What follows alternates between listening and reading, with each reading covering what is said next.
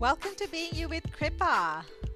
In today's episode, we will be talking about there is never enough. Do you know that feeling? That feeling where no matter what you do, it just seems like there is never enough. I know that feeling.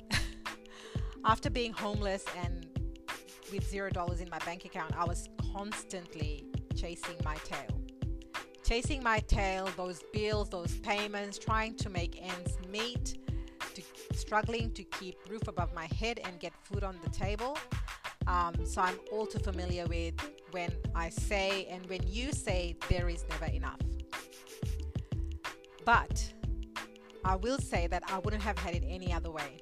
Because when you know that if you can live through that, when you know that you can live through there is never enough, you have this trust. There is this fire in you. You know that you are enough and that all will be okay. Now I get it that okay isn't fantastic, okay isn't great, okay is okay. But that is okay. And what I want to talk about is that sometimes, what we do is that in this whole mindset of there is never enough, we work extremely hard. We work hours on end, 7 days a week, and very soon we start to live to work rather than the other way around, which is obviously not healthy for you, your body, your mindset, and people that love you and the people you love. Personally, for me, when I was on that bandwagon of the constant chase that there is never enough and, chasing, getting, one day it all came crashing down for me. I was basically forced to stop work. I had severe RSI and I was at that point in my life where I couldn't even lift an empty plastic bag, and this is no joke. I'm not kidding when I say that. I struggled to dress, to eat, to shower, all the basic things that you would think that a human should be able to do, particularly an adult. I could not because I was so weak and fragile.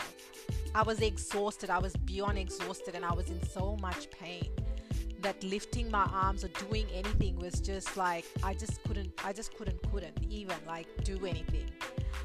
But what that did do is I had a lot of time because there was very little I could do because I couldn't move. So it wasn't like, having time off and going here, going there. I just had no energy. I lacked that energy and, all the motivation. But what that did do is it forced me to think. It gave me time to think.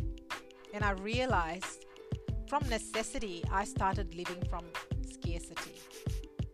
I don't even remember when it happened, but it happened. And it happened really fast. That I was always playing catch up on bills, rent, tax, day-to-day, groceries. And I felt no matter what, I never had enough.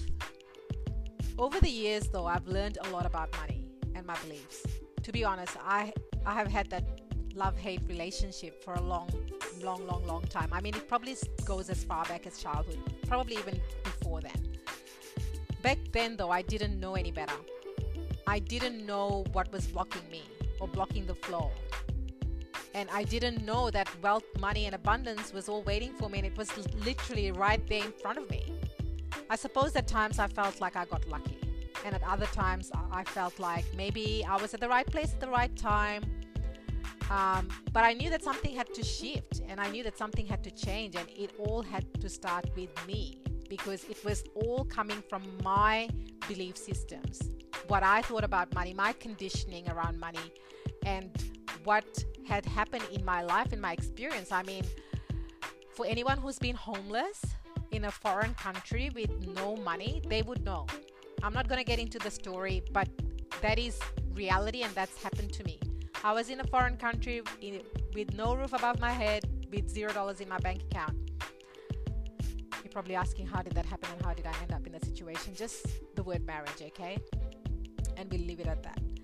But what I want to say to you is that you don't have to live that way. You can change your reality, and it all comes down to when you decide, when you choose a different reality. And this is the type of work that I do with my clients because I go deep into the beliefs, the conditioning, the thought process, and the patterns that are blocking the flow. And if this is resonating with you, get in touch with me on Instagram, or drop me a message even here. Like, you can get in touch with me. There's so many ways, being you11, Facebook, Instagram.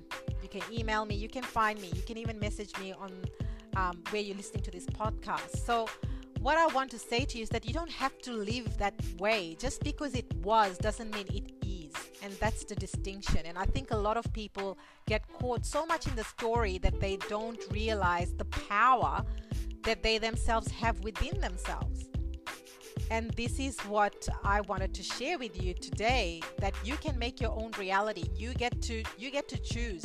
And there can be more than enough, rather than never enough. So if this resonates with you, get in touch with me. I'd love to hear. And